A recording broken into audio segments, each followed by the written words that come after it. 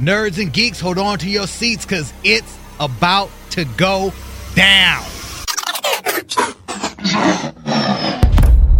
Welcome to Nerdorama, the voice of the Nerd Nation. I'm Mo Kelly, he's Tawala Sharp, and together we bring you your daily dose of nerd news, analysis, and conversations with the best and brightest of the Nerdverse.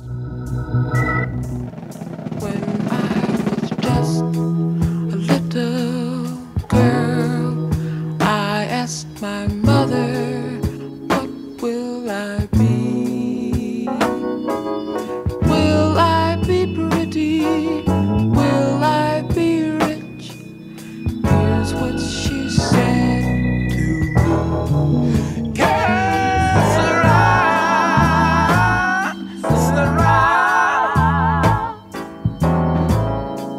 Let me tell you about Grown, the new YA novel from critically acclaimed, award-winning author Tiffany D. Jackson, which takes its inspiration from the R. Kelly case and other incidents of abusive behavior in which girls are victimized and sadly not believed when they come forward and try to tell their story. Tiffany D. Jackson, it's very nice to speak to you. How are you doing today?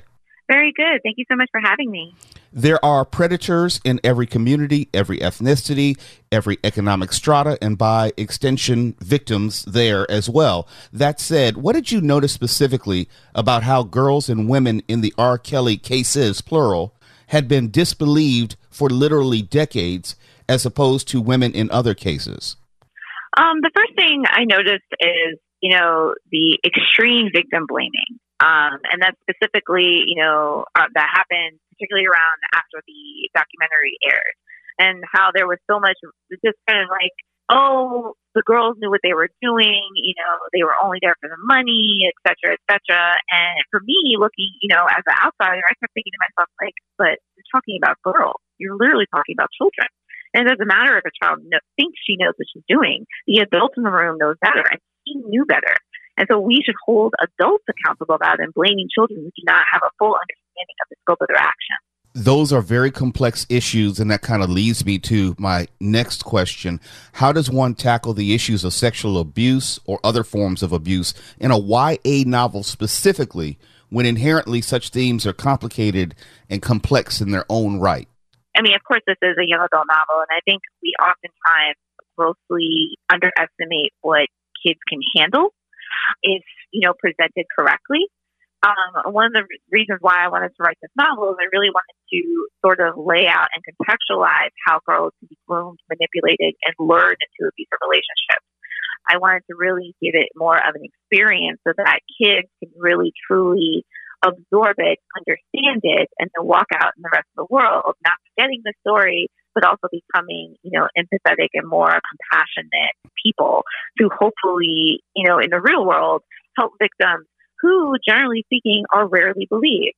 And now one of the reasons why I did want to start with kids is because it's very hard to even get adults to change their thinking, to understand that the ideas of critically calling Black girls specifically like, oh, you're being grown or too fast, how that plays with their self-esteem and their psyche, and the way that this sort of, generally speaking, how we have over-sexualized, young Black girls at a very early age versus, their counterparts. It's unfair how Black girls are held at such a different standard than everyone else in the world.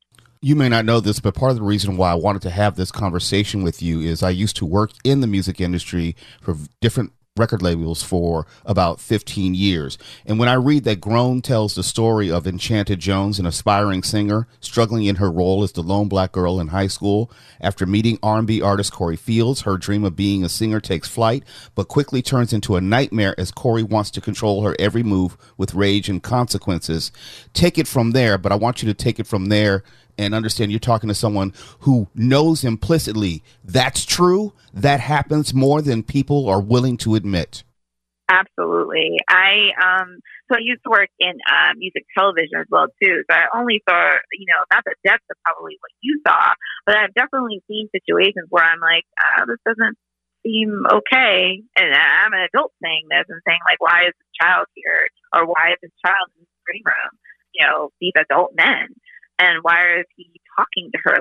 There are so many situations like this. And it's unfortunate that it happens so often that, yes, we tend to focus on we should focus on the perpetrator himself, but we should also talk about the machine around that perpetrator as well too.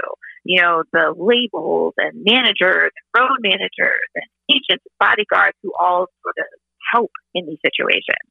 And I wanted to sort of bring all of that to light in this book, because I think that that's where it gets very complicated, where people start to say like, oh, well, why didn't the girls just leave? And I'm like, have you ever truly been trapped anywhere to know what it's like to not be able to leave? As I was saying, working in the music industry, I wrote about R. Kelly, calling him out a good 15 years before the documentary. I say that to say, has the landscape, because of the Me Too movement, because of the incarceration of Bill Cosby, has anything changed from where you sit in a positive direction? I definitely think that there's some positive movement, especially with the Me Too movement. More people are speaking up. More people are becoming brave and actually saying what happened to them, and more people are actually believing them as well too. And they are fighting for them, and they, you know, people are getting canceled left and right. And I think that that is in a positive manner. And I think the fact that, you know, we have more people behind this movement has really truly helped to shape it, as one would say.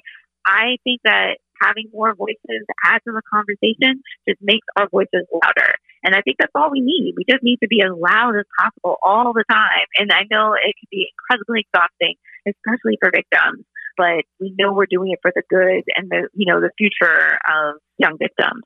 Have you given any thought to the story after the story? Enchanted Jones, she's an aspiring singer. We get to see that part of her story and her coming of age, if you will, in a life sense. But have you thought about telling her story maybe 15, 20 years down the line, showing the woman that she's turned into and what happens to her in life at that point? Yeah, that's a great idea. Sort of like an epilogue of some sort. Right. Sort of thing. Yeah, because I do also stand here as, you know, a victim as well too. My first boyfriend was 22 when I was 15, and I truly did not understand what I was doing. I didn't realize that what our relationship, as secretive as it was wrong until I was actually an adult and started to unpack that. So one of the reasons why I do come forward with this story and also my own personal story is I do want to be somewhat of, you know, a shining light of hope that, you know, you are not your mistakes. You are not what you have done. You are what you will become. And I definitely can attest the fact that, you know, from the time I was 15, I graduated from college, from grad school. I had a thriving career in television, and now I'm a full-time published author. There's nothing you cannot do. You can step out of that situation and still have a fulfilling life. Very quickly, Tiffany D. Jackson, how can people reach out to you on social media? So you can reach me on Instagram and on Facebook at WritenBK. That's WRITEINBK. And you can also find me on my website, WritenBK.com. Award-winning author Tiffany D. Jackson is the author of the new YA novel, Grown. I think it's important. I think it's necessary, and it's definitely going to be impactful. Much success to you, Tiffany D. Jackson, and thank you for coming on the program today. Thank you so much.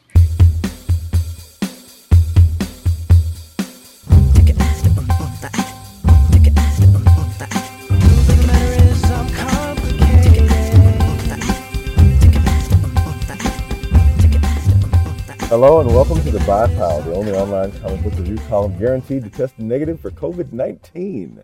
My name is Hannibal Taboo. You can find everything you'd like to know about me at HANNI, B as in bounce, ALTABU.com, or on social media as Hannibal Taboo. That's Twitter, Tumblr, Instagram, Plurk, inside of an aquarium that you visited when you were a kid, and everywhere that you want to be.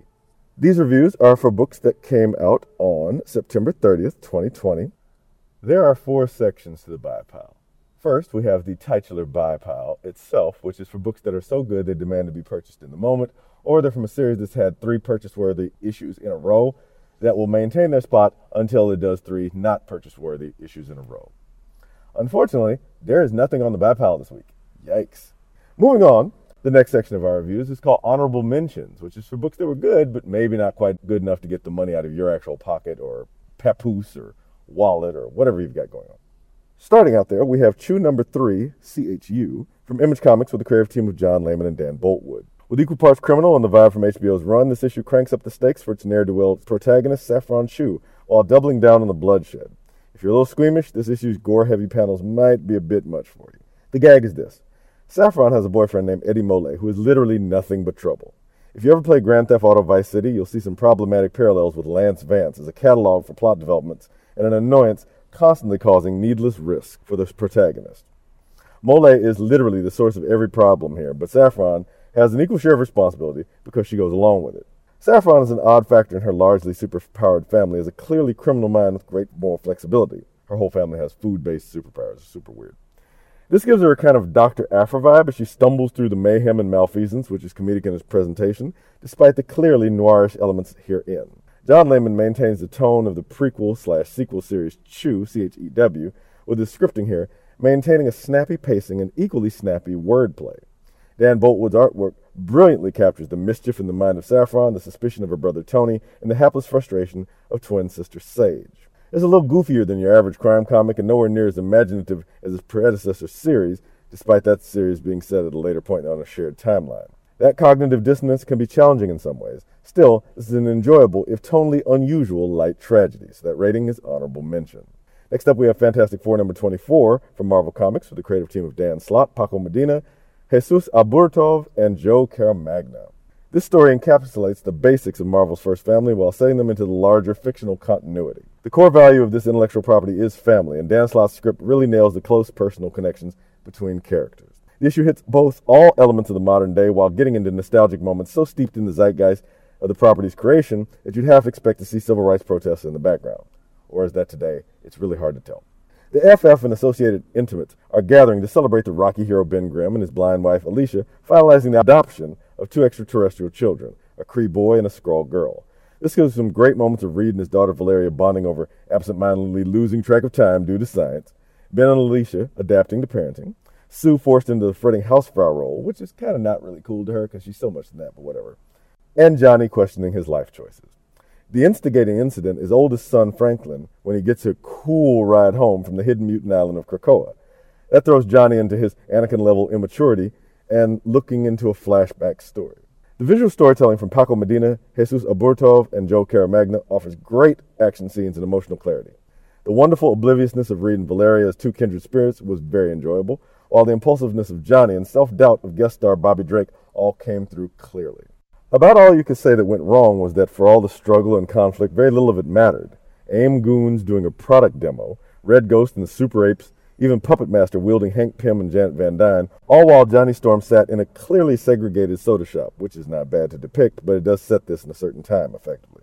It's all kind of frivolous and confectionery. Not for people whose property were destroyed by Conquesta and his mighty mecha mace. Really, that's what they call this throwaway villain. Anyway, of course, but those people are not examined in detail either.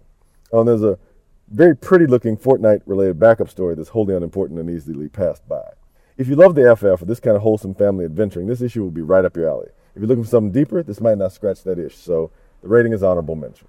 The next section of our review is called the Meth Pile. It's for books that the good and bad qualities of it kind of wash themselves out in a pastiche of forgettable energy, or, there was things that were great and things that were problematic that just, kind of ended up in a dead heat. I'm very disappointed to say there. We have, starting out, Ludocrats number 5 from Image Comics with a creative team of Kieran Gillen, Jim Rossignol, Jeff Stokely, Tamara Bonvillain, and Clayton Cowles.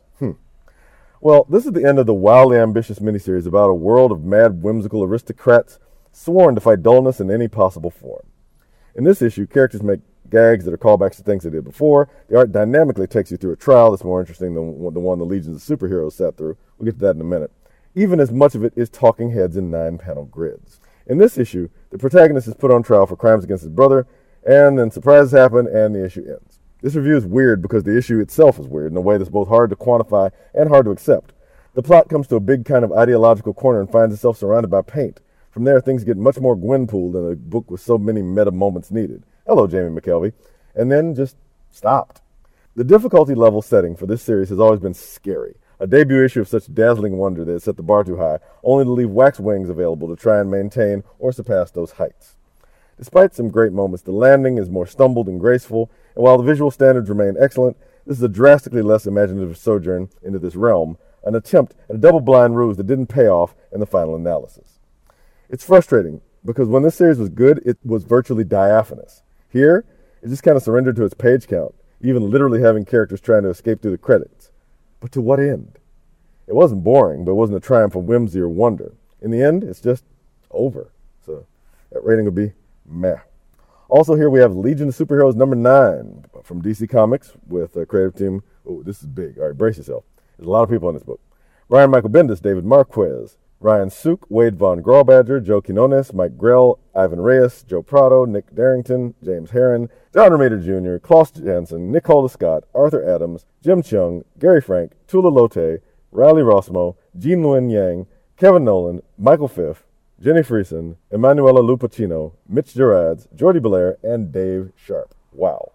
The facts of these. Most of this issue is comprised of people yelling at each other, then video clips of things that, in story, happened beforehand. There's one very brief moment of action which is undercut by the weirdly immature behavior of the character in question, who ironically was more mature in his televised appearance. And that's being damned by faint praise. For this issue, there's a laundry list of amazing artists who have been brought in to show, well, not a lot, honestly. Yes, it's fantastic to see the Legion through the hands of Arthur Adams and Mike Grell and Nicola Scott and so many other amazing names, briefly. The depictions here are like a clip episode on a TV show, intended to not really tell a story, but hope you'll infer one from stuff that already happened. It almost never works on TV, and it doesn't work here.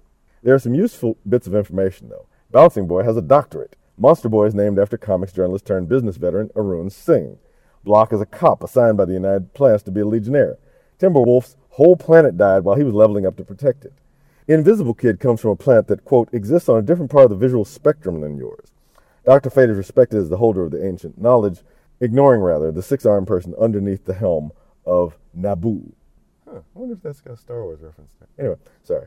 All that's fun to know and finally puts some meat on the narrative bones of many of the players. Unfortunately, ignoring every high school writing teacher, it all comes out told to you, not shown to you. There's a very sad play-the-hits moment that seems desperate to recapture the past glories, a needlessly conservative concept that holds back so many comics. The antagonist here is Process, like watching the Senate scenes of the Star Wars prequels for like another hour. The new ideas here are framed as skewed looks at older ones, and that's exhausting, no matter how many superstar artists you throw at it. So the rating here would be meh. The last section of our reviews is called No, Just No, and it's for books that are abjectly terrible and should not be purchased under any circumstances. There, I'm sorry to say, we have Avengers number 36 from Marvel Comics with the creative team of Jason Aaron, Javier Garron, Jason Keith, and Corey Pettit. The escalation of Moon Knight into some kind of world-ending power continues in its baffling inexorability, despite any logic or sanity that might hope to stop it. Most of the issue, Mark Spector, Moon Knight's legal name for anyone who missed it, trades punches with T'Challa the Black Panther, which on surface sounds insane. T'Challa is a Captain America-level power, capable of bench-pressing 800 pounds. This isn't until you remember that the ancient Egyptian moon god Khonsu has empowered someone from a different tradition to be more impressive as his Moon Knight. There's some weird sidesteps with the new watchful presence on the moon, a weird interlude with Iron Man and Captain Marvel. Do they hate each other, like each other? Their whole vibe together is off-putting. Look, it's hard coming up with actual villains for heroes to fight. Actual real threats big enough to warrant the entire Avengers roster, which is now a murderer's row of powers and talents. That's fine. Korvac, the Skrulls, the Kree, the Celestials, it's all been done. Sure. You turn to heroes, but shoot, even the ones with groovy visual design are jobbers, so you level them up with implausible means. Whatever. That's what they pay you to do. That's what you do. It's part of why there are so many evil Batmen and not, actual new villains. The last page twist, however, it just doesn't add up. Beyond the wholly implausible way things haven't added up before, that is. This dips into a whole new level of shenanigans. Like Megan Thee Stallion suddenly breaking out and performing the entirety of Phantom of the Opera, all the parts. It's getting into somebody else's lane in a way that doesn't fit. If anybody who had this power before shared a common thread, and you're in polyester, chances are this ain't for you to go colonize, baby. Nonetheless, here we are. The art team does their best to wrangle this messy narrative, creating visceral fight scenes. The panel with somebody punching themselves was actually really good. But it's just too much. Let's just get done with this and pretend it never happened. So the rating here is no, just no. With no actual books that were worth purchasing, that made this kind of a rough week. But, it was kind of a rough week all the way around, wasn't it? I'm elated, as always, to be here alongside my good friends Mo and Tawala. I'm grateful for the opportunity to speak to you, and I look forward to speaking to you again soon. Y'all take care and be safe out there.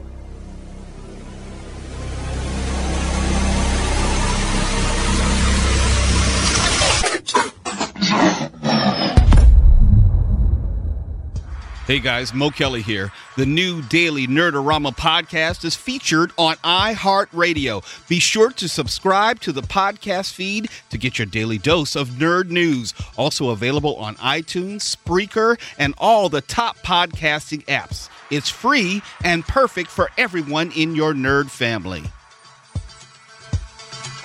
Nerdorama is produced by Tawala Sharp and continues to be a segment on The Mo Kelly Show. Weekends on KFI Los Angeles. Hit us up on Facebook, Twitter, and Instagram at Nerdorama News. Until next time, keep it comic.